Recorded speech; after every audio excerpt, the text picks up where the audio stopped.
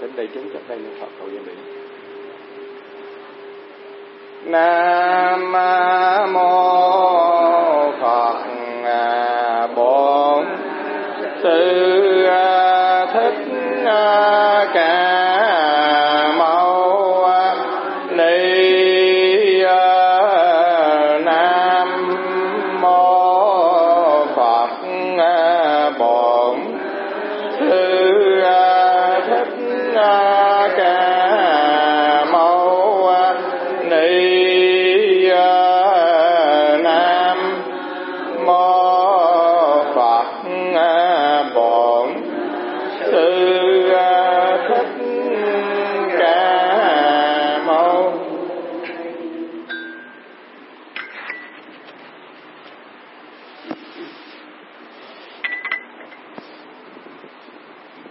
Thì Nam mô Phật Bổn Sư Thích Ca Mâu Ni.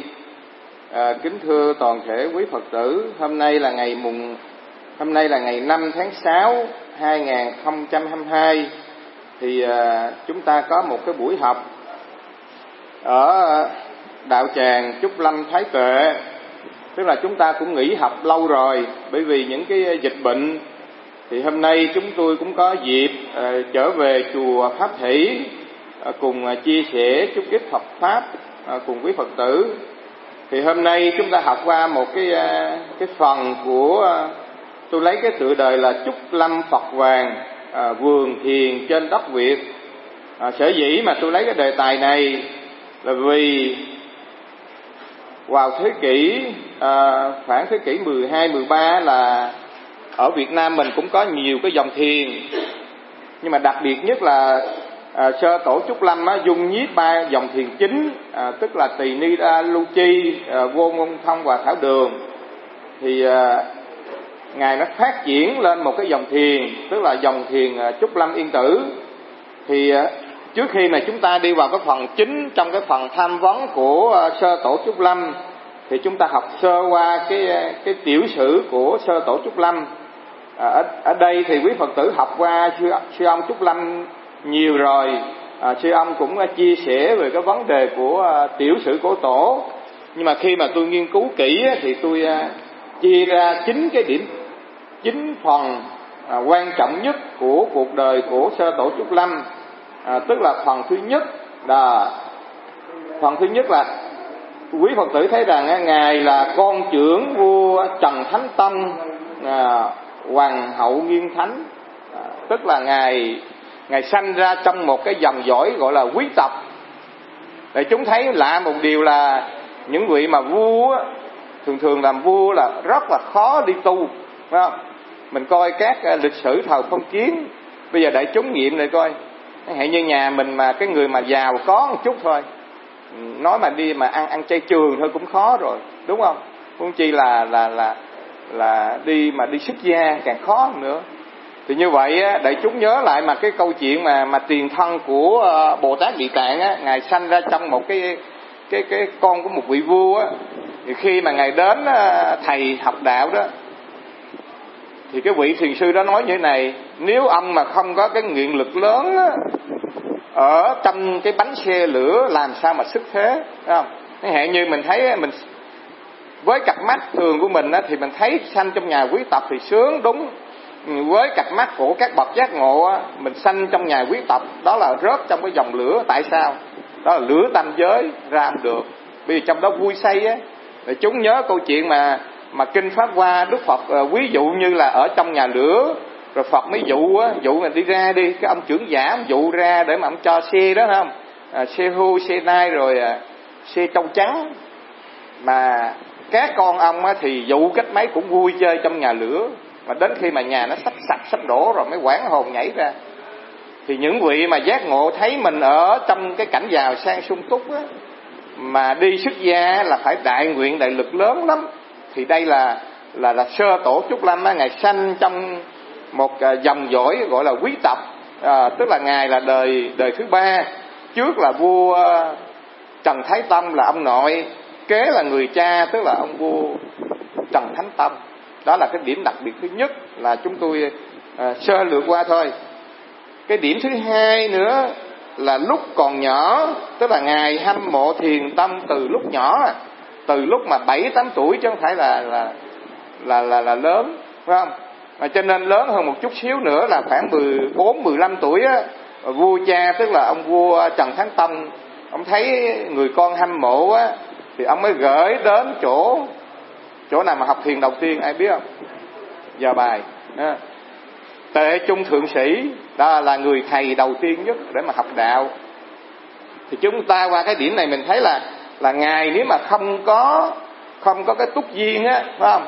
Gọi là không có hạt giống Bồ Đề, không có chủng tử sẵn á, thì làm gì mà lúc còn nhỏ đã hâm mộ thiền tâm rồi.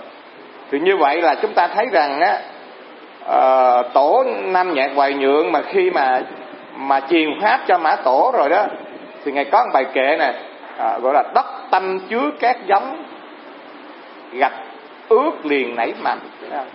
Nếu mà đất tâm mình có cái hạt giống đó rồi đó, phải không? Chẳng hạn như bây giờ mình có cái tâm Phật rồi đó, thì mình mài dũa thì tâm Phật mới phát huy lên được. Còn nếu mình có mình mài dũa cái mấy cũng không được. Để chúng mới hiểu được đó. Có nghĩa là những vị này đã có cái chủng tử, cái duyên á, duyên rồi bây giờ kích thích. Giống như Sam Trúc Lâm vậy, mới 9 tuổi lên cái núi Ba Thê tự làm, nghe cái tiếng chuông cái làm bài kệ. Còn mình nghe tiếng chuông sao? Dửng dưng. Cho nên là tại sao mình phải quy tâm bảo? Tại sao mình phải học? Mình nghe pháp rồi mình tọa thiền để mình gieo á, mình kết cái duyên Bồ Đề, chứ đợi mai khi mình ra đời cái nó quên, chứ không có gì hết á. Cho nên những bậc mà sức trần thượng sĩ á, là từ lúc còn nhỏ rồi người ta có hạt giống đó rồi, phải không? Khi mà có hạt giống đó rồi thì chỉ cần nhích nhẹ thôi, gợi lên thôi các ta nhớ vậy thôi.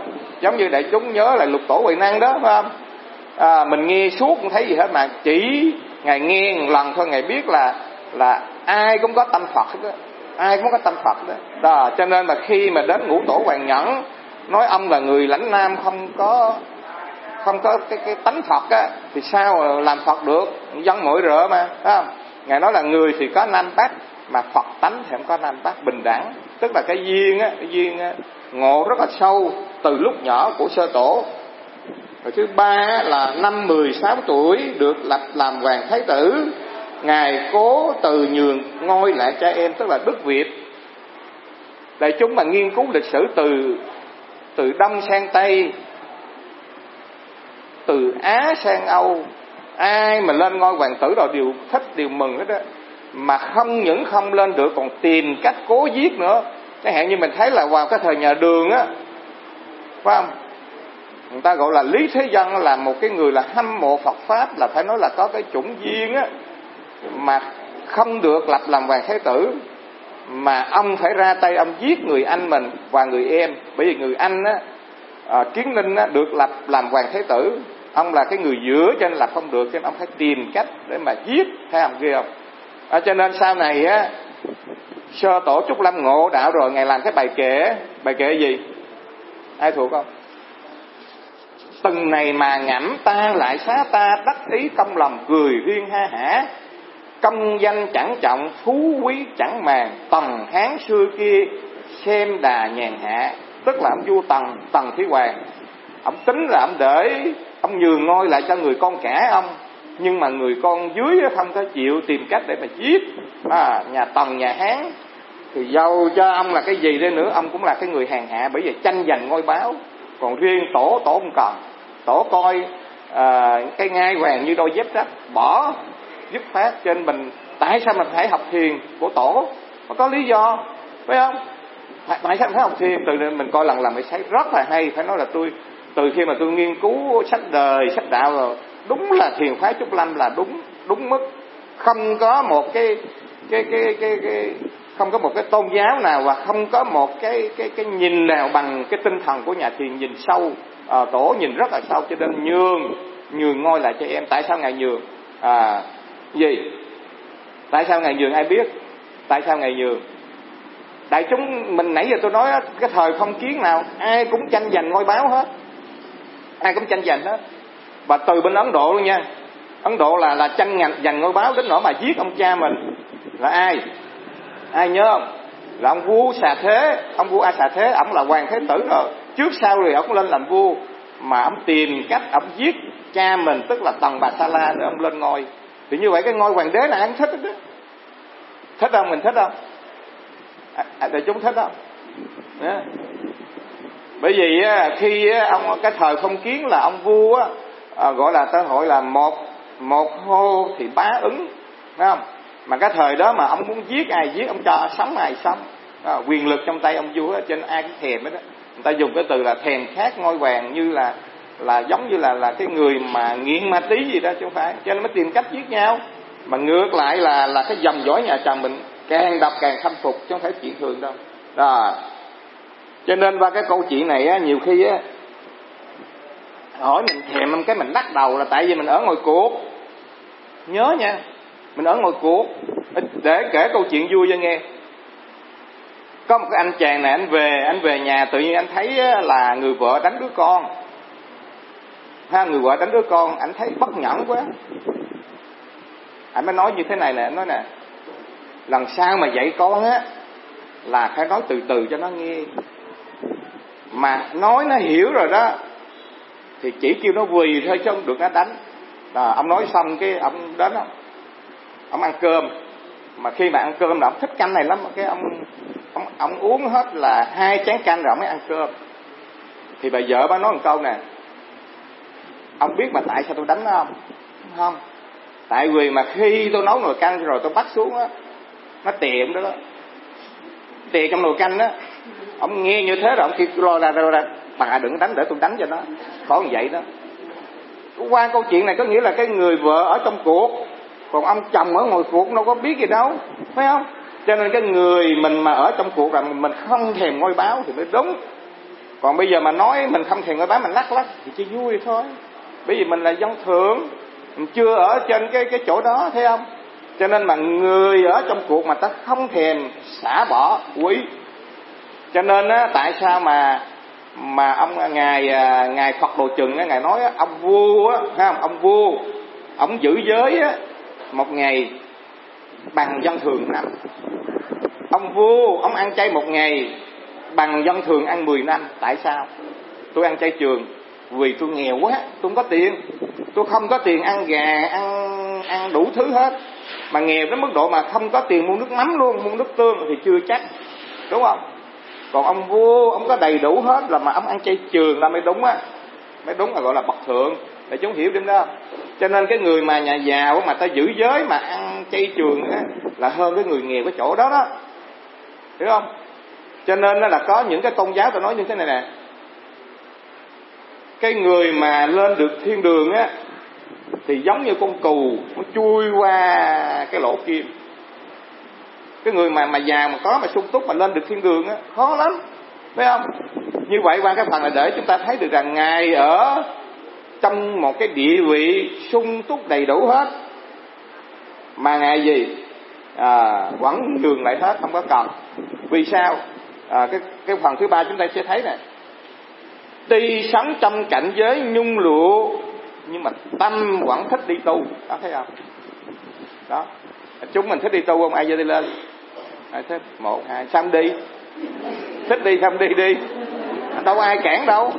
Các thiền viện này linh chiếu, phổ chiếu, quyên chiếu, rồi bây giờ chiếu đức đi đó, ai cũng cần người hết. Ai cũng cần người, sao mình đi? Đó. Dạ vậy bây giờ thiền viện tôi nè, tôi định cất lên là cho mấy người lớn tuổi để từ 90 tuổi trở lên ra đi, tôi nuôi hết luôn, không có làm gì hết. Sáng là chỉ là đi bờ hồ ngắm cảnh thôi, ai ra không chịu ra đâu. Đó, tôi xây sẵn rồi đó, không ra đi, nói chơi thì thôi chứ, thấy không? Có người mình nói chơi vậy thôi chứ. Đó, tôi vừa rồi đã có cái anh này anh đến nè. Anh đến cái anh thấy thiền viện tôi cũng yên tĩnh, tôi nói ra đi. Cái anh rồi anh ra ở thất gỗ đàng hoàng đó, để chúng ra thất gỗ tôi mới cất á, ở gần bờ hồ đàng hoàng. Anh nói thôi cảnh này là ở chết đến chết luôn, đến chết luôn. Mà mới ngày thứ 3 cái anh bắt điện thoại lên, má hả? Má sao rồi? Trời ơi con mới đi 3 ngày má bệnh rồi. Cái anh lên xin phép tôi về. Về cái chiều là anh điện thoại lên nói thầy con sám hối thầy, má con đâu có bệnh gì đâu mà con nhớ nhà con phải về. Ông điện thoại tự là ông nói luôn. phải không? Má hả? Má bệnh nặng hả? Bệnh đâu mà bệnh.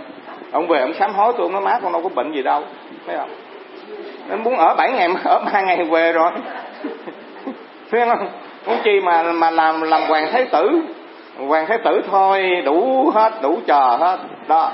Để chúng mà coi cái câu chuyện mà cái công đức xuất gia mà ông bạn thân của tôn giả Nan á, thấy không? Đức Phật nói như thế này nè, bạn thân của ông á, còn 7 ngày nữa chết. Mà sau khi chết là ông độ địa ngục. Thì tôn giả Nan hỏi bạch Đức Thế Tôn có gì cứu không? Thì Phật nói chỉ có con đường xuất gia thôi mới cứu ông được thôi. Thì ông qua ông gặp bạn ông nói là Thế Tôn á, là biết tới 3 đời, không? Quá khứ hiện tại vị lai. Mà biết bạn là còn 7 ngày nữa chết mà chết độ địa ngục. Ông hoảng sợ quá, ông hỏi gì như vậy có gì cứu? Nó chỉ có con đường xuất gia thôi. Gặp mình sợ không? Gặp mình xuất gia này phải không? Ông nói bạn về nói với Thế Tôn mới là cho ở ngồi đời 6 ngày nữa được không? Phải không? Tại sao? Bỏ uổng quá, phải không? Bỏ uổng quá, làm hoàng thái tử mà. Khi mà về trình bày Đức Phật cho phép. Và trong 6 ngày đó thôi, ông chơi đủ chuyện hết trên đời này. Cái gì ông cũng không qua tay ông hết. Rồi cái ngày cuối cùng lên xuất gia. Quả tình ông khi mà ông xuất gia buổi sáng, buổi chiều, tối lại cái ông lên cái giường tre ông nằm cái ông đi luôn. Bởi vì 7 ngày mà, đúng 7 ngày. Thì tôn giả A Nan mới đến hỏi Phật á, Phật nói ông nhờ cái phước mà xuất gia á, cho nên hiện bây giờ là cái ông tái sanh lên cung trời, gọi là Tứ Thiên Vương, phải không? Tứ Thiên Vương làm con của ông trời Tứ Thiên Vương á, thì trải qua vô số kiếp á, thì cái kiếp cuối cùng á, ông đắc quả Bích Chi Phật nhờ cái duyên ngày xuất gia. Đó, tôi nói tôi rao lên cho quý Phật tử lên xuất gia ngày thôi không được, không chịu, đâu ai chịu đâu. Đó, trên bây giờ có một chỗ có một số vị là cho ở bên Thái Lan và bây giờ ở Việt Nam á, có cái gọi là xuất gia gieo duyên á, đã thấy không? Sống trong cảnh giới như thế mà vẫn thích đi tu. Rồi cái đặc điểm thứ 5 là gì? Khi cơ duyên chín mùi, ngài quyết trốn vào núi Yên Tử. Đó, Yên Tử để mà xuất gia. Thì khi mà ngài vào núi Yên Tử á, thì cái ông thầy trụ trì á, ông thấy cái tướng mạo ngài khác thường lạ quá, ông nghi cái ông thất đãi cơm, rồi vua cha hay tin rồi mới sai quân lính đến kêu gọi ngài về. Đó, bắt đắc dĩ ngài trở về. Đó, tức là cái ông nội á, là ông vua Trần Thái Tông ngày xưa cũng trốn núi Yên Tử mà không thành. Bây giờ người cháu cũng không thành luôn. Đó, thấy không? Đặc điểm thứ 6 là gì? Năm 21 tuổi ngài lên ngôi hoàng đế.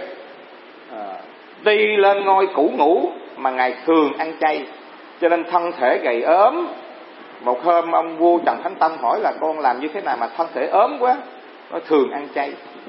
Làm vua làm thiếu thứ gì đó, thấy không? Mà vẫn ăn chay. Đó, cho nên qua cái phần này chúng lưu ý nè. Đó. Cái đặc điểm thứ 7 là gì? Tuy làm vua mà ngài thông suốt về nội điển, tức là kinh, ngoại điển là sách đời, thông suốt hai bên. Đó. Cái đặc điểm thứ 7 là gì? Là khi giặc nguyên sang quấy rối, ngài siết việc kinh kệ để lo giữ gìn xã tắc, đuổi quân Nghiên ra khỏi bờ cõi, 2 lần chiến quân Mông Nghiên. Như vậy là ngài tu thiền, ngài là vua. Vì có người nói là bây giờ trong 2 cuộc kháng chiến đó, ngài có sát hay không, mà sau khi đi tu quẩn thành tổ. Đó, thấy không? Thì như vậy qua cái phần này chúng ta phải lưu ý. Đó. Thì khi ngài làm vua, thì khi mà giặc Nghiên qua sang quấy rối á, thì ngài có hai cái cuộc họp mà nổi tiếng nhất là hội nghị Bình Thang và hội nghị Diên Hồng. Hội nghị Bình Thang ngài họp hết các tướng lĩnh, ngài nói bây giờ giặc Nghiên qua mạnh lắm, mà đi đến đâu cỏ không mọc đến đó, tàn sát dân lành mà nhất là trẻ con. Thì bây giờ các ông đánh hay là hàng? Đó không? Hỏi đánh không? Thì các tướng lĩnh nói đánh. Thì gì? Mà trong cái giới lực lần đại chúng sẽ thấy hay lắm, phải không? Đánh hay hàng thì tướng lãnh đồng hô lên đánh hết. Rồi có cái cuộc họp thứ 2 là cuộc họp là Diên Hồng, mời hết các bô lão. Bây giờ các vị bô lão là có con có cháu đi lính, thấy không? Thì bây giờ là giặc nguyên qua như thế này, đánh hay hè, thì mấy ông bô lão đồng giơ tay hết đánh đó. Nhưng mà ngược lại đại chúng nhớ không, bên Trung Quốc có ông vua Lương Võ Đế, khi mà giặc hầu cảnh nó tràn qua, ông chịu đánh, ông bắt cái lính lại nhân dân ở trên thành ở Tụng Ma Bét Nhã, giặc nó lui mà giặc đâu có lui. Nhớ kỹ điều đó, thấy không? Cho nên mình thấy cái tinh thần của thiền tâm mà thiền Việt Nam quá độc, mình dùng cái từ độc đáo cái chỗ này, thấy không? Mình học người xưa để mình biết áp dụng trong cuộc sống, phải không? Bởi vì bất biến mà, phải không? Tâm mà bất biến giữa dòng đời hoạn biến, cái chỗ này nè. Hoặc nói khác hơn là ngay cái chỗ động mà an yên, tịnh cái tâm, điều đó là cốt lĩnh nhất, là cốt yếu nhất. Cho nên khi mà giết giặc nguyên, tướng giặc nguyên, ngày sau ngày khóc, ngày cởi áo bào ra, ngày ôm, phải không? Ngày ôm cái đầu á, ngày kêu quân lính đó là chôn cất cho kỹ á, cho trang nghiêm, ngày cũng tỏ cái lòng từ bi chứ không phải là không. Thì chúng ta học lần trong cái cuộc đời Ngài rất là hay đó.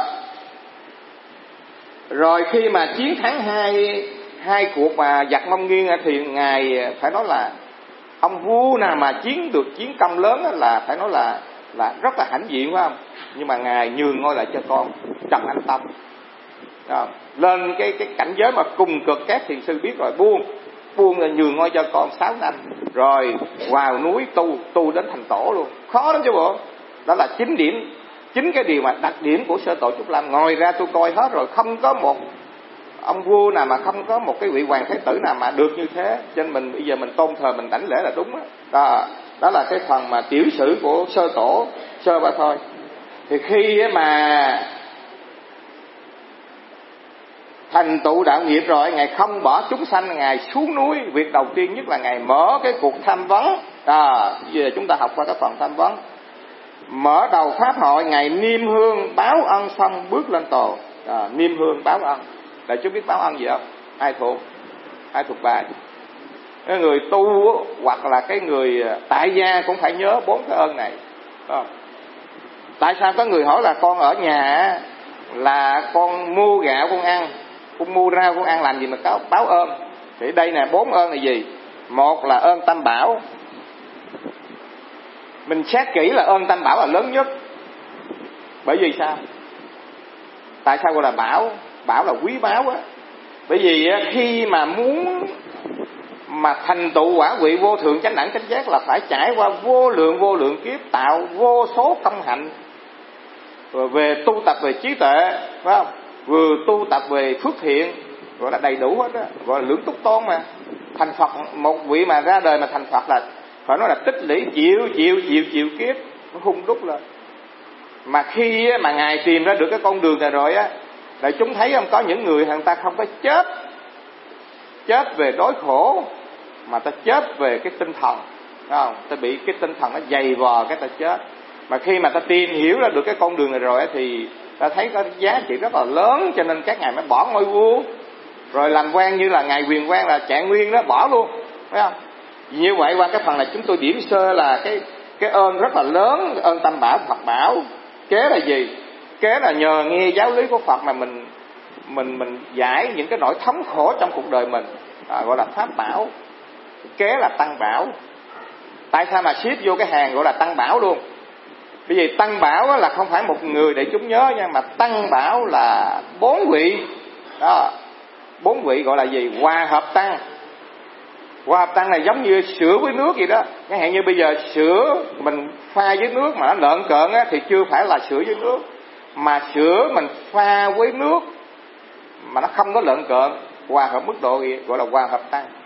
Cho nên đại chúng nhớ là chẳng hạn như ở ngoài đời đi, chẳng hạn như mình một vị mà muốn lên một cái chức gì đó phải bỏ phiếu, phải không?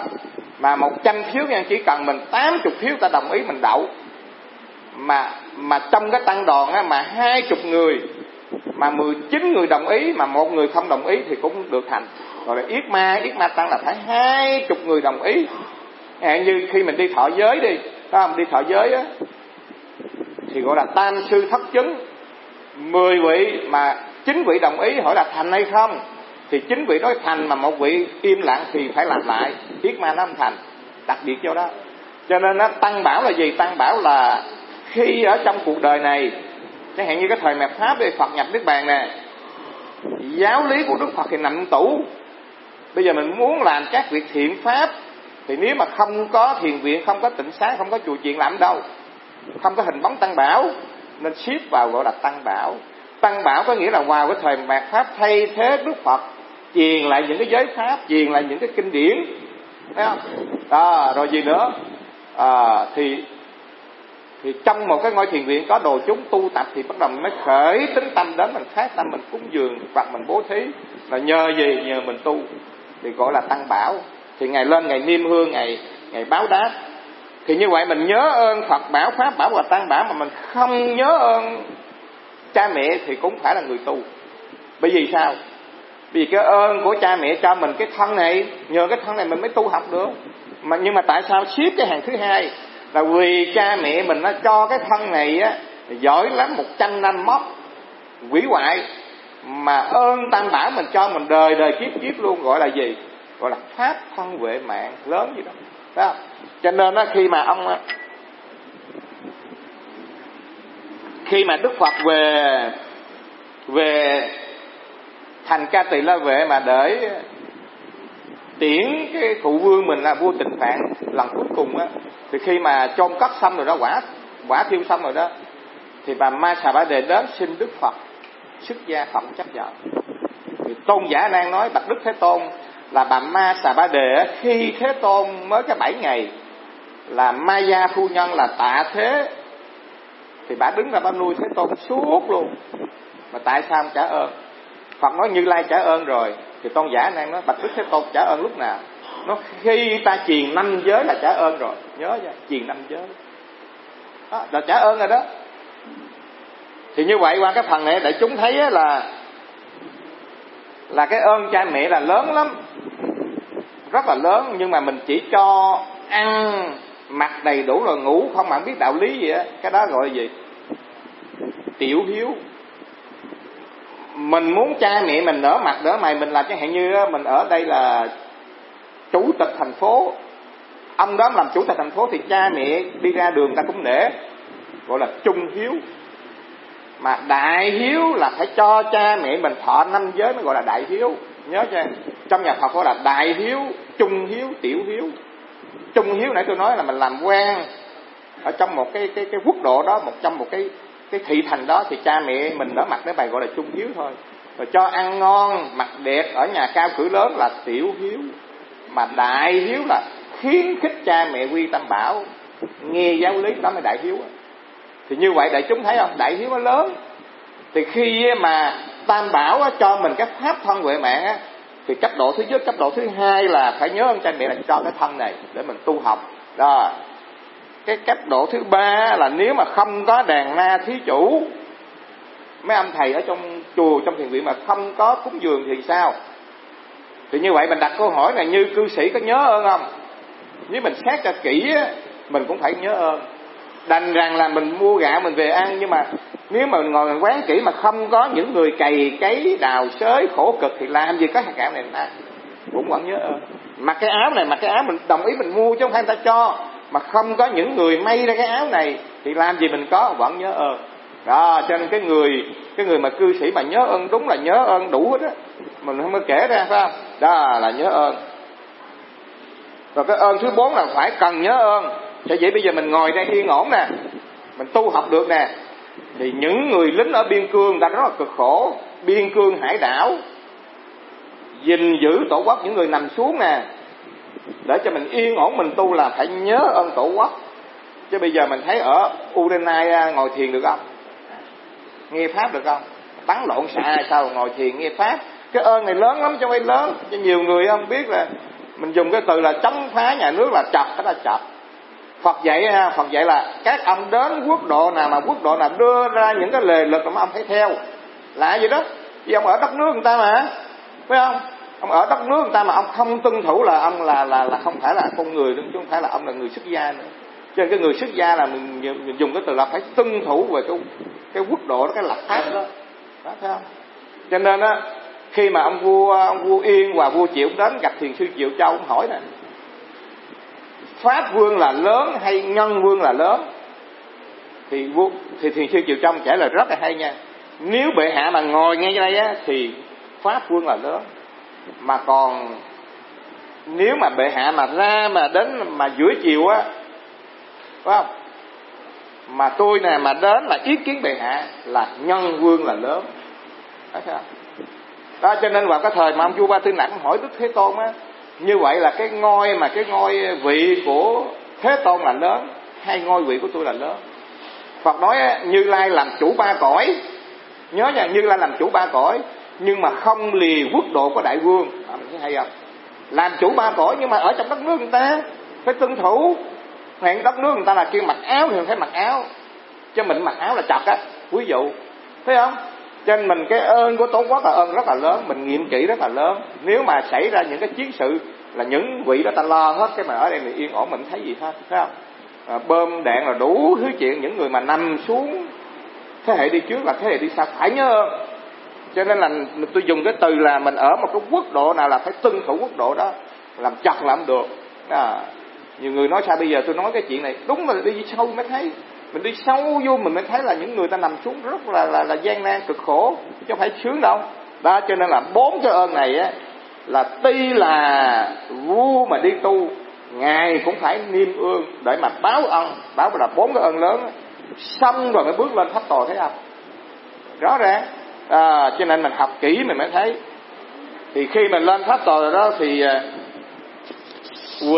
vị thượng thủ bạch trì rồi tổ nói: Thích Ca Văn Phật vì một đại sự mà xuất hiện giữa cuộc đời này, suốt 49 năm chuyển động đôi môi mà chưa từng nói một lời. Đó, thấy không?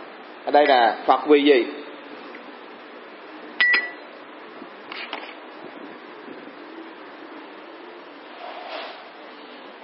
Cho nên có ông Tăng hỏi Thiền sư Dược Sơn á, là Đức Phật biết cái cõi này ai cũng là Phật, ai cũng có tâm Phật hết đó, mà xuống cõi này chi cho cực, thấy không? Thì ngài Dược Sơn ngài nói là vì có tâm Phật Thế Tôn mới xuống, còn nếu mà không có tâm Phật xuống cũng mất công. Rõ ràng, thấy không? Có tâm Phật thì mới xuống, mà nếu mình không có tâm Phật xuống chi? Cho nên mình có tâm Phật, mình có tánh Phật thì mình tu á, tâm Phật tánh Phật mới hiển lộ. Mà cũng phải nhờ ai? Nhờ Đức Phật chỉ cho mình. Chẳng hạn như bây giờ đại khái đại chúng thấy này, khi mà Đức Phật chưa ra đời, tôi luyện cái ly này bể không? Mà khi Đức Phật ra đời tôi luyện cái ly này bể không? Mà khi Đức Phật nhập Niết Bàn tôi luyện cái ly này bể không? Tại sao bể? Bởi vì cái ly này bản chất nó vô thường, nhiều yếu tố duyên sinh nó hợp lại cho nên luyện xuống nó bể. Mà khi Đức Phật chưa ra đời mình không biết cái việc này là vô thường, mình chưa biết cái quảng pháp là mỏng manh vô thường, mình chấp thủ. Nhờ Đức Phật ra đời chỉ cho mình cái pháp này là pháp vô thường, thấy không? Thì bây giờ đại chúng thấy là khoa học nó tiến bộ cách mấy, bây giờ tiến bộ lên mây xanh luôn, nó cũng không rời 4 tướng vô thường, khổ, không, vô ngã, thấy không? Bây giờ anh phát triển cách mấy anh cũng rời cái chuyện đó. Đó vừa rồi mà đại chúng mình thấy không? Khoa học nó phát triển cực độ luôn, nhưng mà qua cái dịch bệnh này ngã như rạ luôn. Thấy không? Là vô thường. Mà khi mà chết là vui không? Khổ. Rồi khi mà chết rồi thì mình thấy đốt một dọc luôn. Không. Thấy không? Rõ ràng 4 tướng này bây giờ anh mà phát triển cách mấy cũng rời 4 tướng. Vô thường, khổ, không, vô ngã. Nhưng mà đặc biệt nhất mình nhờ Đức Phật ra đời, ngài chỉ cho mình bản chất nó là như thế, mình bớt đau khổ vậy thôi, bớt đau khổ vậy đó. Cho nên qua cái phần để chúng thấy mà ngài nói là gì? Suốt 49 năm chuyển động đôi môi mà chưa từng nói một lời. Cho nên Thiền sư Văn Môn một hôm ngài khai thị, ngài nói sao? Thích Ca nghèo mà Ca Diếp thì giàu. Tại sao? Đức Phật nghèo tới mức độ mà không có một lời nói là nghèo rồi, mà tại sao nói tổ Ca Diếp giàu? Truyền thừa từ cái thời đó đến bây giờ vẫn còn truyền thừa, cho nên rất là giàu, phải không? Cho của cải con cháu suốt gần 20 mấy thế kỷ vẫn còn đó, cho nên gọi là Ca Diếp thì giàu đó. Nay ta quỳ các ngươi lên ngồi tòa này, biết nói chuyện gì đây? Tức là tôi ngắt cái phần này cho đại chúng thấy một cái điểm. Phật Thích Ca Mâu Ni vì một đại sự nhân duyên ra đời, kế là các vị tổ sư cũng vì một đại sự nhân duyên ra đời. Chứ các ngài tự nhiên đến cõi này chưa cho cực, đúng không? Bởi vì cái cõi này xuống sao? Trong kinh diễn tả mà khi mà Đức Phật lên cung trời Đau Lợi 3 tháng á, xong mà trở về cái cõi Ta Bà này á, thì Đức Phật khi mà xuống á, thì chư thiên theo xuống để mà đưa tiễn ngài. Nhưng mà xuống một cái là dội ngược hết. Cho nên sau này mình có cái tích là đốt trầm hương á, nhớ không? Đốt trầm hương á. Thì Phật nói là muốn cho những vị chư thiên này xuống cái cõi Ta Bà này thì các ông phải đốt trầm hương lên. Nhờ cái khói trầm hương đó, nó át đi cái mùi xú uế. Mà trong kinh diễn tả những người mà chư thiên muốn xuống cái cuộc đời này á, cõi đời này á, thì giống như một người vào cái nhà xí. Đó, đại chúng mà khi nào mà vào nhà xí mình ngồi chơi không? Mà tại sao mình vào nhà xí? Tức là vì một đại sự của mình, nhớ không? Vì một đại sự mà mình giải quyết mình mới vào nhà xí. Thì Phật Bồ Tát và chư thiên cũng xuống cuộc đời này vì một đại sự lớn lắm, phải nói là rất là lớn, cực kỳ là lớn vào cuộc đời này. Đó, cho nên là Tổ nói là vì một đại sự nhân duyên là lớn lắm. Mà vào cuộc đời này mục đích Ngài làm gì? Khai thị cho chúng sanh ngộ nhập Phật chi kiến của chính mình. Bây giờ quên Ngài nhắc vậy thôi.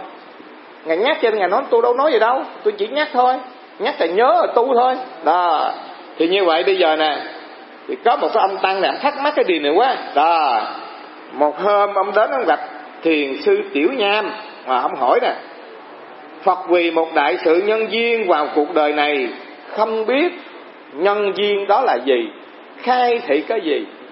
Thì thiền sư Tiểu Nham nói: Phật vì một đại sự nhân duyên này vào cuộc đời chỉ có một điều: ăn cơm, mặc áo, đại tiện, tiểu tiện, vậy thôi. Vào cuộc đời này không có chỉ hết. Chỉ gì? Chỉ mình ăn cơm, chỉ mình mặc áo, chỉ mình đại tiện, tiểu tiện. Cái ông tăng nghe vậy ông bằng lòng, tức quá, ông vẫy, ông phủi cái áo đi, không thèm lễ luôn. Sư mới gọi lại nói bài kệ: chư Phật hiện trần thế, chỉ vì nhân duyên lớn, đại tiện cùng tiểu tiện, đói ăn mệt ngủ khò, việc gấp rút trước mắt, ông chỉ muốn lên trời, bàn quyền cùng nói diệu, mắc tội lại thu tiền. Cái ông ta nghe nói, cái ông tỏ ngộ đến đảnh lễ. Ở đây là thiền sư Tiểu Nham nói sao? Chư Phật hiện trần thế, chỉ vì nhân duyên lớn, đại tiện cùng tiểu tiện, đói ăn mệt ngủ khò. Đói mình chịu ăn không? Đòi đủ thứ, mệt mình cũng chịu ngủ, nghĩ trăm thứ chuyện hết, thấy không? Mà chỉ mục đích là gì? Việc gấp rút trước mắt. Việc gấp rút trước mắt là việc gì? Ai biết? Đó. Việc gấp rút trước mắt của việc mình là gì? Việc sanh tử, thấy không? Mà mình chỉ muốn trời nghĩ đâu đâu không, thấy không? Rồi bàn quyền cùng nói diệu, mắc tội lại thu tiền. Bàn quyền nói chuyện trên trời dưới biển không, nói chuyện thiền chuyện thánh ở đâu không mà không chịu tu. Đó, gọi là mắc tội lại thu tiền. Đó.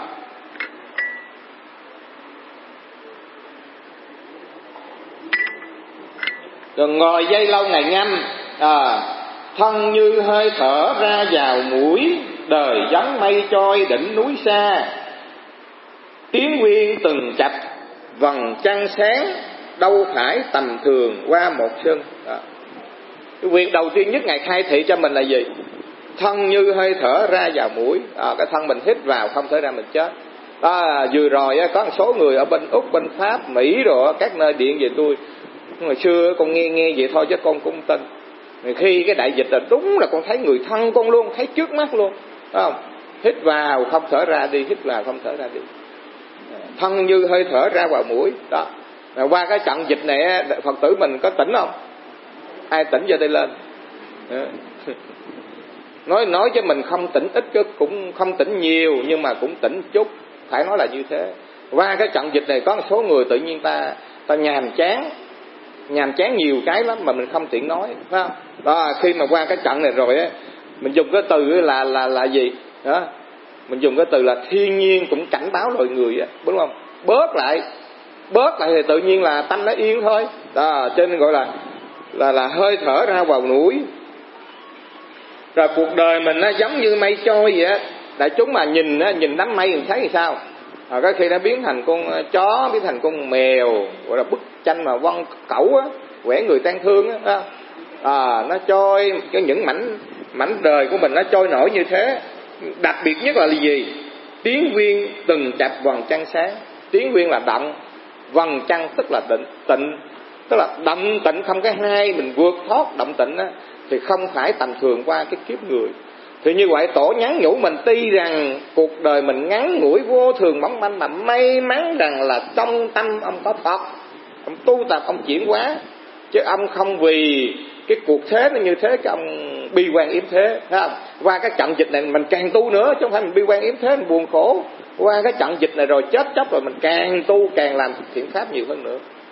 Bữa tôi giảng trong kinh Viên Giác có Phật tử nào nghe biết là tôi nói nhờ qua những cái trận dịch này, nhờ sống chọn mà mình không có bị ảnh hưởng như thế, thì tự nhiên bây giờ các việc Phật sự mình càng ráng cố gắng mình làm hơn nữa. Mượn cái thân năm vững này vào cuộc đời mình làm, không có uổng phí. Nói là tiếng viên từng chập vầng trăng sáng, đâu phải tầm thường qua một kiếp người.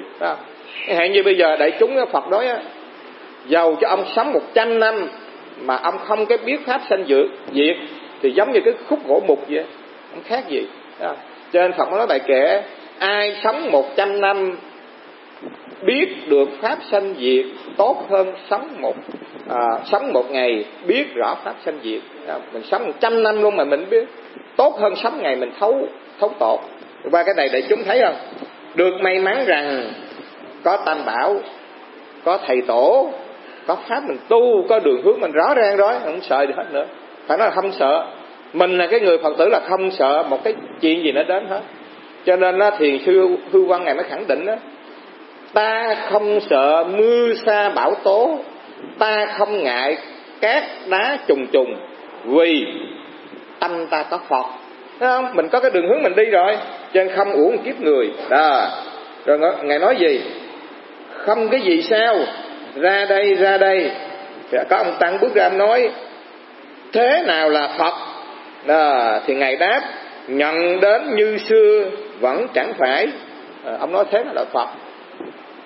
Thì đối với các thiền sư hỏi thế nào là Phật ở bên Trung Quốc đó, chẳng hạn như Ngài Thiền sư Đại Địa, Ngài Chiên cầm cái cây, hỏi thế nào là Phật, cái Ngài đánh xuống dưới đất là 3 cái, Ngài không trả lời. Rồi sau này có người ta tìm cách ta giấu cái gậy cô thử thiền sư làm gì. Cái giấu cái gậy xong mới đến hỏi bạch hòa thượng thế nào là Phật. Cái Ngài nhìn qua nhìn lại, Ngài không có thấy cây gậy, bị giấu rồi. Làm gì? Ngài hạ cái miệng lên, không có nói. Nhưng mà đến với tổ là gì? Nhận đến như xưa vẫn chẳng phải. Nhận đến như xưa là nhận gì? Chẳng hạn như mình nhớ tưởng lại là Đức Phật có 32 tướng tốt, 80 vẻ đẹp thì cũng đúng, vì Phật ở bên ngoài. Mà mục đích là mình nhận Phật ở bên trong của mình, tánh Phật của mình để mình chuyển hóa mình tu. Cho nên lạ một điều người ta nói, ta nghiên cứu kỹ, ta nói chỉ có tôn giáo minh triết nhất là tôn giáo của Gautama Cồ Đàm. Tại sao? Các tôn giáo khác là không có nói là mình là gì hết, mà chỉ có Đức Phật mới khẳng định ông là Phật, trong tâm có Phật. Thấy không? Mà cái ai chịu tin không? Ai chịu tin không? Cho nên có ông Tăng đến hỏi Thiền sư Thạch Đầu, hỏi bạch hòa thượng thế nào là Phật. Tôi nói ông có tin không? Lời hòa thượng nói con tin, sao không tin? Ông là Phật á. Hòa thượng nói với con là Phật gì đó, tôi nói ông rồi mà tôi nói ông có tin. Ngài nói trước rồi. Đó, bây giờ tôi nói ra ông có tin không? Thì ông Tăng nói lời của hòa thượng nói là con tin liền. Ông là Phật á, con mà là sao làm Phật được hòa thượng? Tôi nói rồi ông có tin mà. Mình đâu chịu tin đâu. Mình chịu tin là mọi cái nó an ổn mà mình chịu tin. Mà cũng có tin lúc không. Thấy không? Cho nên Ngài nói là nhận đến như xưa vẫn chẳng phải. Cho nên Thiền sư Triệu Châu á, mới nói bài kệ đó, kim Phật bất độ lô, mộc Phật bất độ quả, nê Phật bất độ thủy, chân Phật ốc lý tộ. Ngài nói sao? Phật vàng chẳng độ được lửa, cái lò đó Phật vàng chẳng độ được cái lô, tức là cái lò. Ví dụ như Phật vàng mà bỏ trong lò thì nó chảy ra hết. Mộc Phật bất độ quả, tức là ông Phật gỗ chẳng được độ lửa đến nó đốt cháy hết. Nê Phật bất độ thủy, tức là Phật đất mà qua bên sông bên biển mất hết. Mà chỉ có gì chân Phật ấp lý tổ, tức là Phật ngồi trong nhà. Phật ngồi nhà Phật nào? Phật của chính mình. Trên mục đích của tổ nói là nhận đến như xưa cũng chẳng phải. Cho nên có câu chuyện mà trong nhà thiền có câu đặc biệt á, là khi mà thiền sư Đơn Hà gọi là kiến tánh rồi đó, ngài mới đi hành cước đến cái vùng đó, vùng ở Hà Bắc á, trời lạnh lắm, tuyết nó đổ lạnh cống luôn. Đến cái chùa đó, ngài vào, ngài gặp cái ông viện chủ, xong rồi ông viện chủ chỉ cái phòng, xong ngài đi qua đi lại, ngài coi lạnh quá mà ngài tìm củi để hơ, lạnh quá không có thấy củi. Cái sẵn cái tượng Phật á, tượng Phật bằng gỗ ở trên. Thiền sư nha, tôi nói đây là thiền sư nhân bình thì không dám kể chuyện thiền sư cho biết. Nhìn lên nhìn lại chỉ có cái tượng Phật bằng gỗ trên chánh điện. Ngài khiêng xuống, ngài chẻ cái ngài hơ.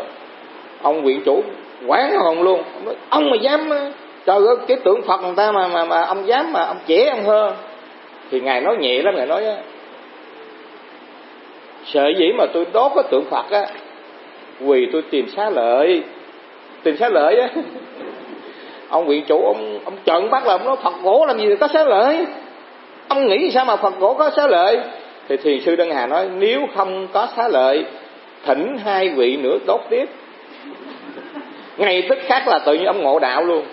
Cho nên có cái tích sao: Đơn Hà thiêu mập Phật, viện chủ lạc mi mau. Tức là thiền sư Đơn Hà đốt tượng Phật, viện chủ lông mày rụng xuống hết. Rụng hết là rụng gì? Là cái chấp. Bởi vì ông chấp là Phật này mới đúng là Phật thật, còn Phật bên trong phải. Cho nên thiền sư muốn khai thị cho ông là Phật này mới đúng nè. Phật bên ngoài là cái hình tướng để cho mình lễ lạy, là mình quay về bên trong thì mới đúng. Chứ suốt ngày mà ông cứ chăm bẩm vào cái tượng này thì bao giờ ông ngộ. Mà mình làm gì mình chết đó nha. Bởi vì thiền sư khai thị, nhớ nha, khai thị. Mình đâu có khai thị ai chứ mình làm gì. Về bắt chước tôi là tôi quý Phật tử mà xuống địa ngục tôi cũng xuống luôn, đúng không?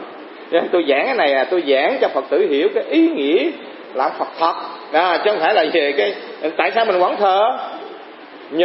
Nhờ Phật này mình mới nhìn lại Phật bên trong, nhớ nha. Phải vậy đó.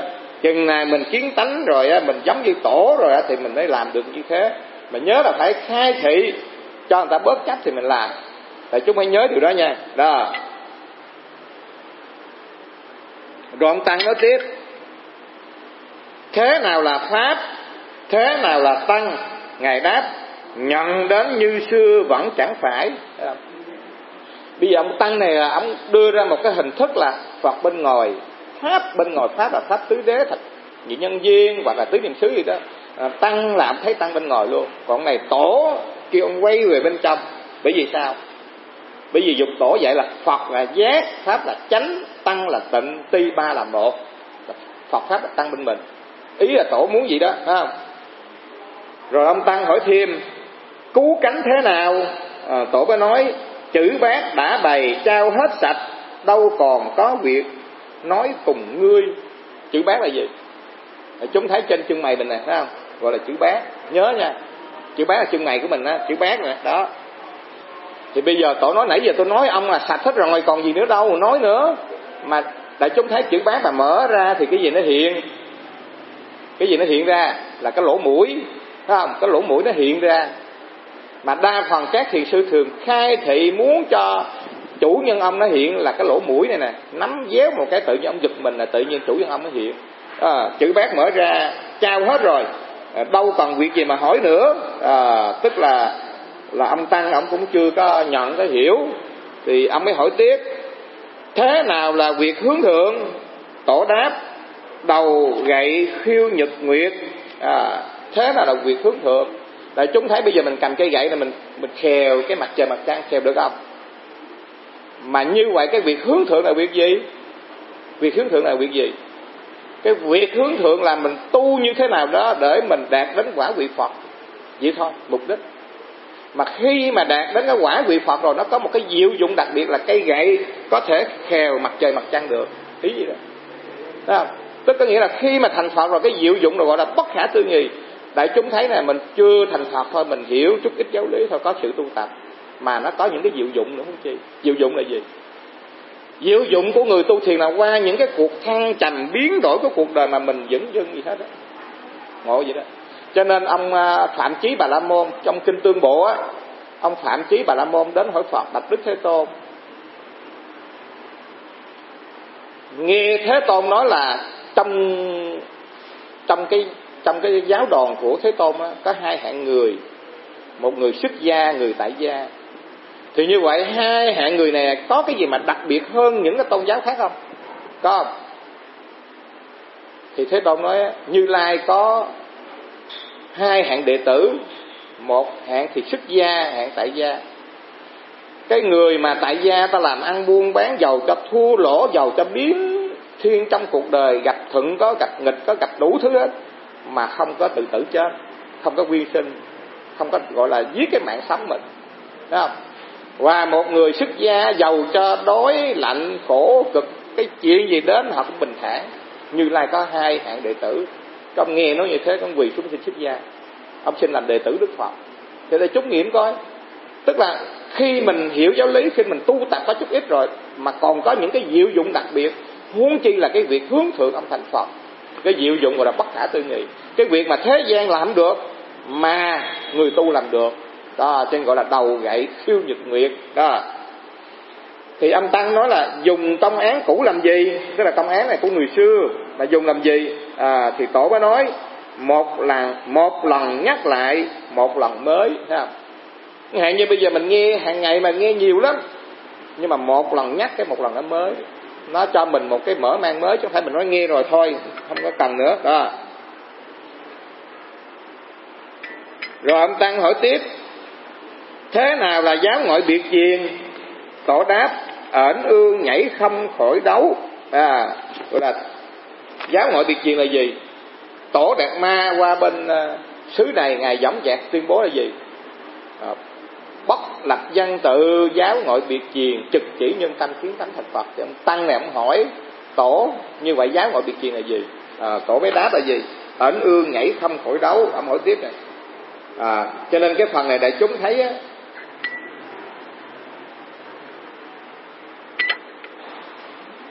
là mình hay thắc mắc cái chuyện là giáo ngoại biệt truyền, cái chuyện là bất lập văn tự, cái chuyện là ý tổ sư, mà mình không có một phút giây nào mà quay lại chính mình hết. Giống như con ẩn ương không? Nó không ra khỏi đấu, phải không?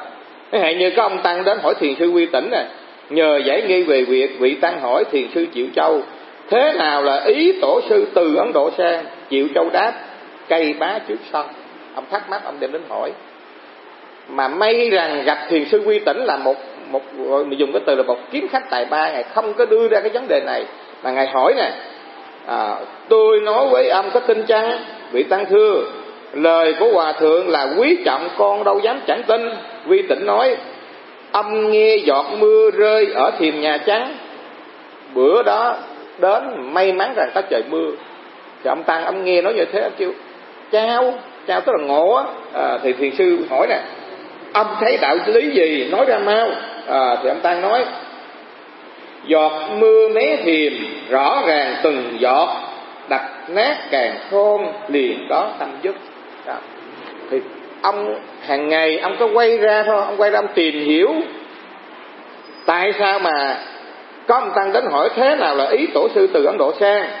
Thì Triệu Châu đáp là cây bá trước sân. Ông thắc mắc hoài mà ngày hôm nay ông quay lại ông nghe rõ ràng từng giọt mưa ông tỏ ngộ, giống như là bao nhiêu cái nghi vấn ông đập bể nát hết đó. Cho nên là ông mới làm bài kệ. Thì ông Tăng là hỏi thêm,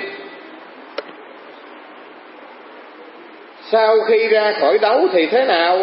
Lại theo con ếch nhảy xuống bùn. Tức là chỉ ông nãy giờ rõ ràng rồi mà ông cứ hỏi hoài bình thường, việc bình thường thôi. Việc bình thường giống như con ếch mà ra khỏi cái chỗ mà nó bị nhốt thì nó nhảy xuống bùn, đó chuyện bình thường thôi, mà ông cứ lẳng quẩn bị văn tự nó trói nó buộc.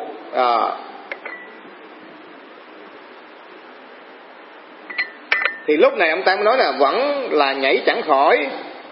Thì ngài bàn nạt một tiếng, kẻ mù thấy cái gì?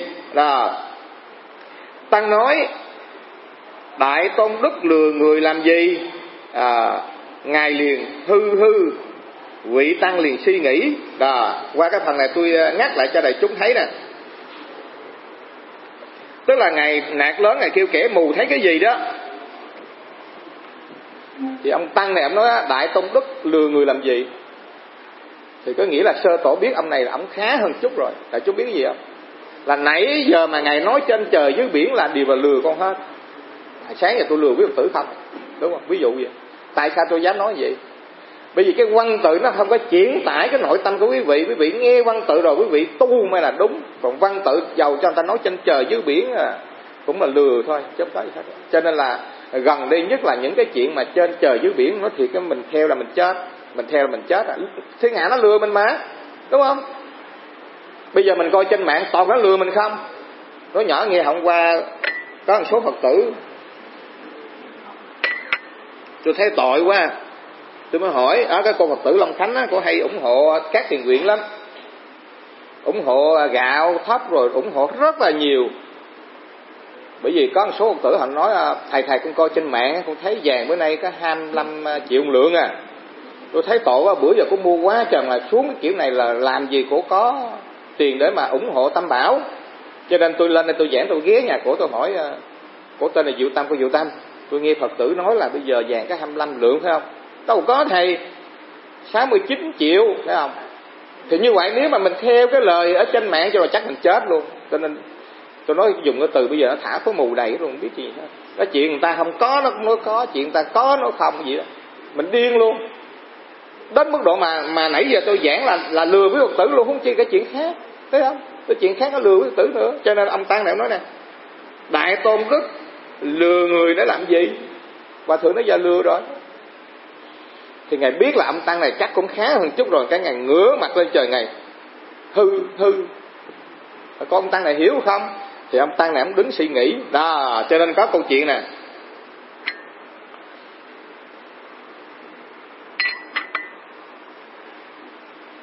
quý tử ráng nghe đoạn đó nè. Thiền sư Mã Tổ có người đệ tử rất là ăn ý, tức là tên là Đặng Ẩn Phong. Một hôm đến gặp thầy mình là thiền sư Mã Tổ, nói hôm nay con đến ngày Thạch Đầu, con tìm hiểu ngày tu sao. Thì thiền sư Mã Tổ nói ông đừng có đến, đường Thạch Đầu trơn lắm. Nhớ nha, đường nào trơn lắm, đến làm té. Con đâu có sợ thầy. Tại sao ông sợ? Ông đưa cây gậy lên, con có cây gậy tùy thân. Cây gậy tùy thân là bên ngoài, nhớ nha, còn bên trong là con có sẵn rồi, con không sợ đâu. Ý là gì đó? Con có cây gậy tùy thân, gặp trường thì đùa.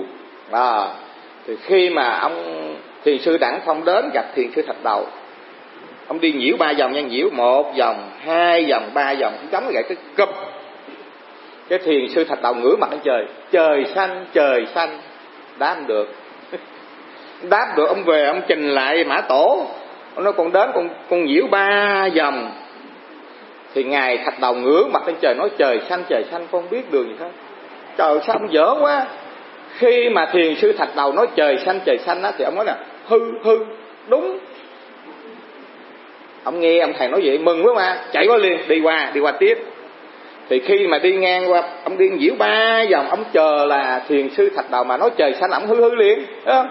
Mà khi mà đi nhiễu 3 vòng xong rồi đó, thì thiền sư Thạch Đầu nói hư, biết đường.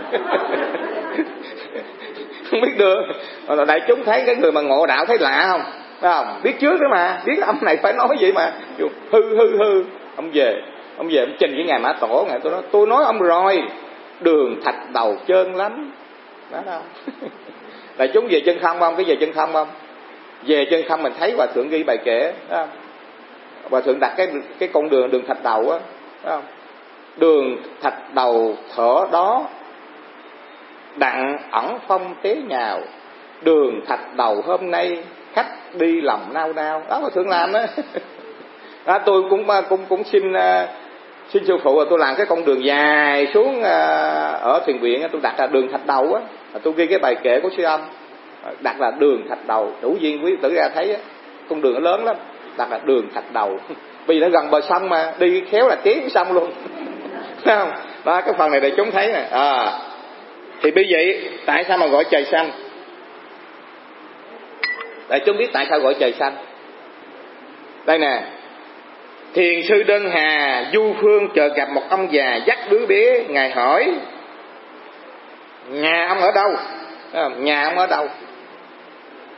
Ông già nói: trên là trời, dưới là đất. Ghê không? Thiền sư Đơn Hà nói: chợt gặp trời đổ đất sập thì ông ở đâu? Ông ngửa mặt anh trời nói: trời xanh, trời xanh. Thì khi mà ông nói như thế thì đứa bé bên cạnh nói: hư, đi vô núi mất. Thì sau này thì sư Đơn Hà mới phát hiện ra được rằng cái ông già này không ai khác hơn là Bồ Tát Văn Thù. Mà đứa bé này là cái tiểu đồng hay làm thị giả cho Bồ Tát Văn Thù. Cho nên ông Bồ Tát Văn Thù mới biến thành cái ông già để gặp thiền sư Đơn Hà coi thử như sao. Cho nên thiền sư Đơn Hà nói là: ông ở đâu? Trên là trời, dưới là đất. Nhưng mà chợt khi mà gặp mà trời đổ đất xanh sao? Trời xanh, trời xanh. Có nghĩa là gì? Có nghĩa là mình tạm có mặt trong kiếp này, mượn cái thân năm uẩn, mà khi mà cái thân năm uẩn đã rã thì ở đâu? Trời xanh, trời xanh nó tức là trở về cái bản thể, mà cái bản thể này nó vượt thoát nhị nghiêng phân biệt có sao năng sở chủ khách. Nên hàng ngày mình phải thực tập cái con đường tu này nè, để mình không có bị hệ lụy trong cái quảng pháp, phải không? Nhưng mà thể nhập trong cái trời xanh rồi đó, đó là bản thể mà không có diệu dụng sao? Mà không có diệu dụng thì bỏ hết lại những cái chúng sanh mà họ cu mang mình. Cho nên hư tức là cái dụng. Ở trong cái bản thể mà có diệu dụng gọi là hư. Cho nên Sơ Tổ đây cũng nói nè, ông nói tôi lừa ông phải không ạ? Hư coi thử ông sao. Bây giờ tôi đưa ra cái dụng đó coi thử ông đáp như thế nào. Nhưng mà ông Tăng này ông suy nghĩ. Suy nghĩ là gì? Trong nhà thiền nói á, cái đầu thì được mà cái đuôi thì không được. Cái đầu là giống như mình hiểu vậy á, nhưng mà đằng sau mình đưa ra không biết. Đó, cho nên là chư tổ gạn tới cùng luôn, coi thử mình như thế nào. Đó, cho nên ba cái phần này để chúng thấy cái.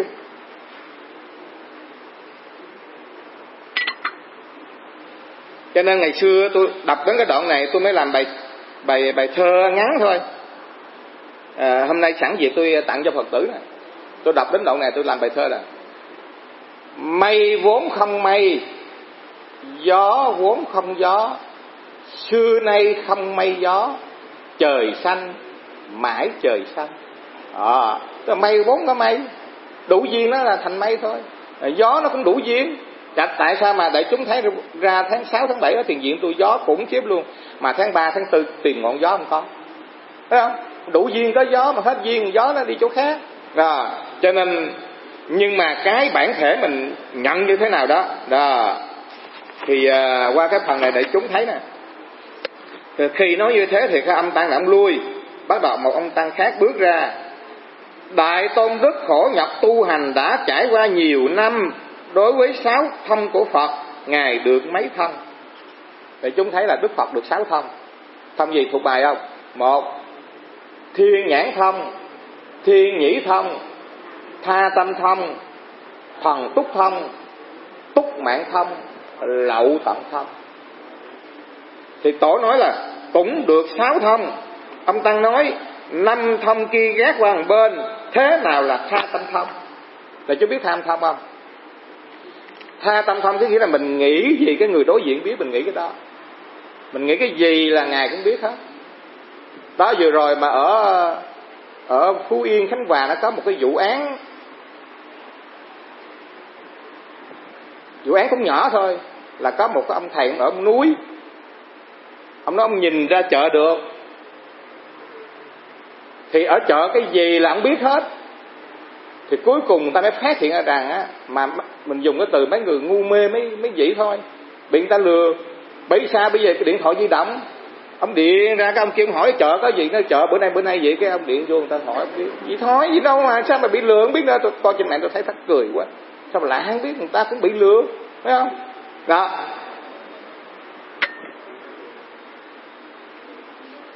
Cho nên ngày cái thời Đức Phật á, cái bà Tỳ Xá Thư bà là Phật tử, mà khi mà bà về nhà chồng á, là cha chồng mẹ chồng của bà là thờ đạo Lỗ Thể, tin lắm, mà bà không biết cách gì mà bà nhắc nhở. Thì một hôm á, cái ông giáo chủ đạo Lỗ Thể đến nhà bà, thì ông cha chồng mới đem bát cơm ra.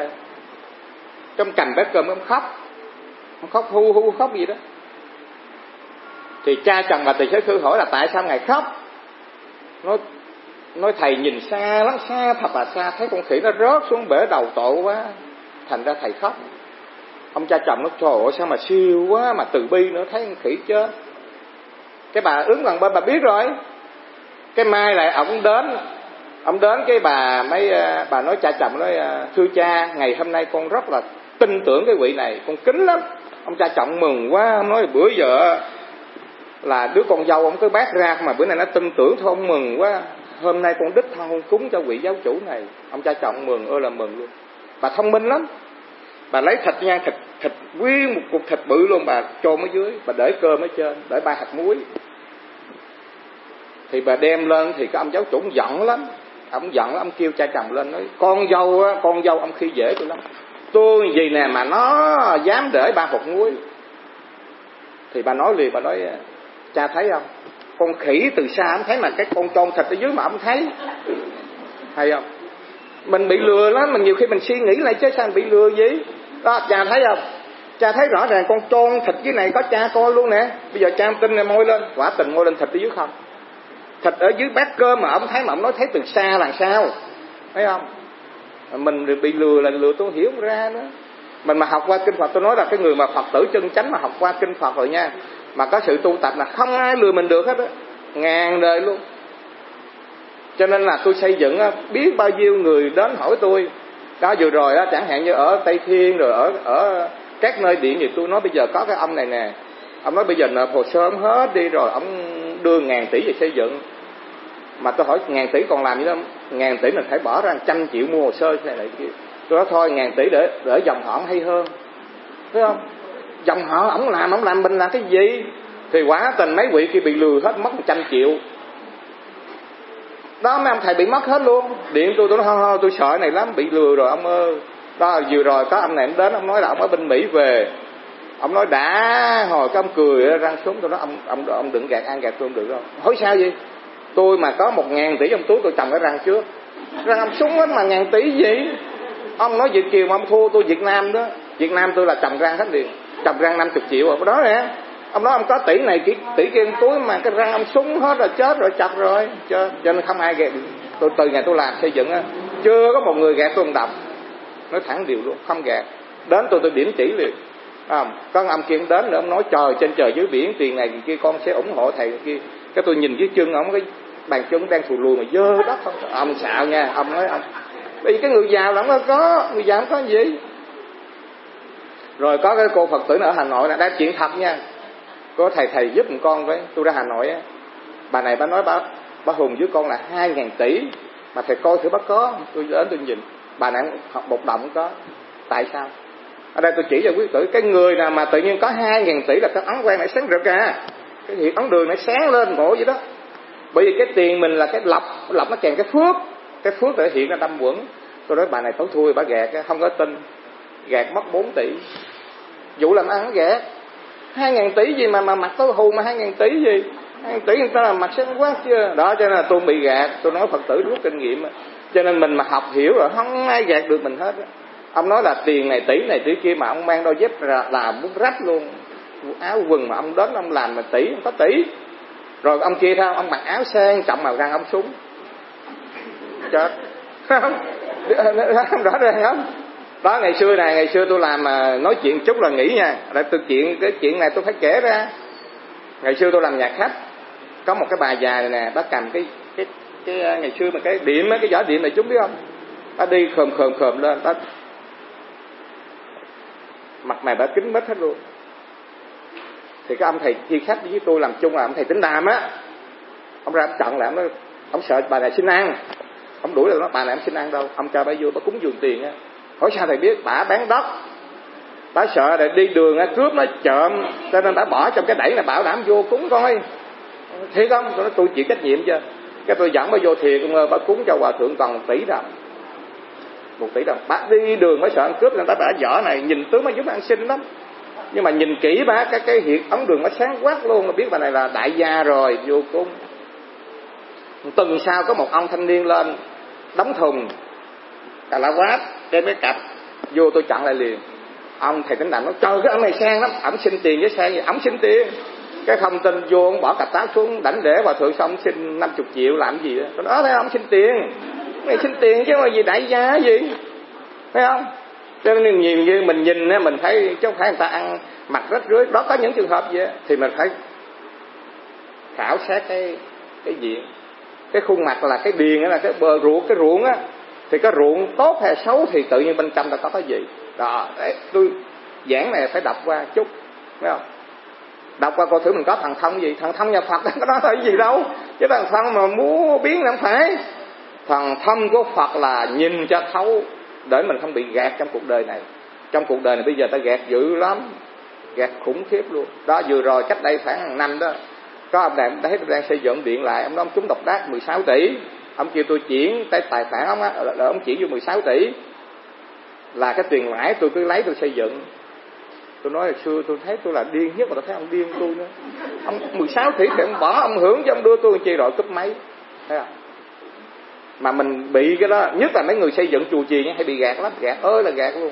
Đó, vừa rồi một cái ni trưởng ở dưới gần ở chùa tôi nè, thì có cái anh chàng, hai anh chàng này đến gặp ni trưởng, nói là ba con mất tới để di chúc lại là về Bình Thuận coi cái chùa nào mà thiếu thốn gì giúp đỡ xây dựng. Cái ni trưởng mừng quá mà, cái dắt chỉ này thiếu chỉ một hồi cái lên thấy cái chuông mất, cái mỏ mất, thùng hút xương mất luôn. Nó dẫn đi còn thẳng bợ sạch hết luôn. Có thật luôn. Xét bên thiền viện tôi nè, cách 40 cây số, bợ sạch hết luôn. Đó sao? Ghẻ không à, phải không? Đó, trên cái phần này là thì cái âm tăng này đến hỏi là bây giờ là 5 thông kia ghét ra, thế mà là tha tâm không? Đó, thì tổ nói nè, đầy cả quốc độ có bao nhiêu thứ tâm, Như Lai đều biết, Như Lai đều thấy. Thôi làm sao mình học đến cái chỗ mà tại sao mà tổ có thần thông này, thấy không? Thôi mình nghĩ ha, đủ rồi.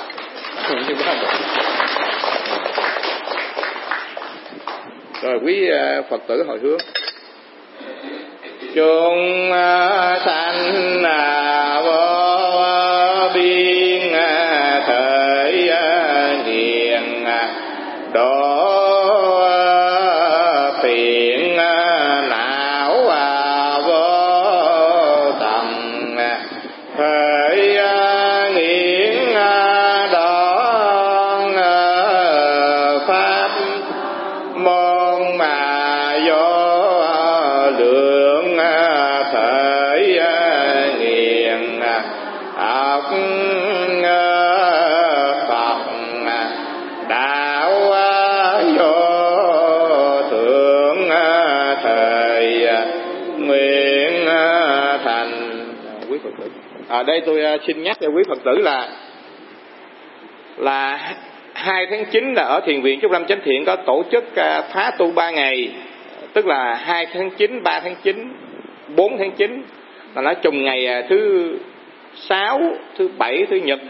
Nếu quý Phật tử nào đủ nhân viên thì chúng ta tham gia. Bởi vì trong 3 ngày đó thì có một số Phật tử ở bên Úc, người ta cũng về ta tham gia để mà ta tu tập đó. Thì quý Phật tử nào có đủ nhân viên thì mình đến. Nam mô Phật Bổn Sư Cao Ni.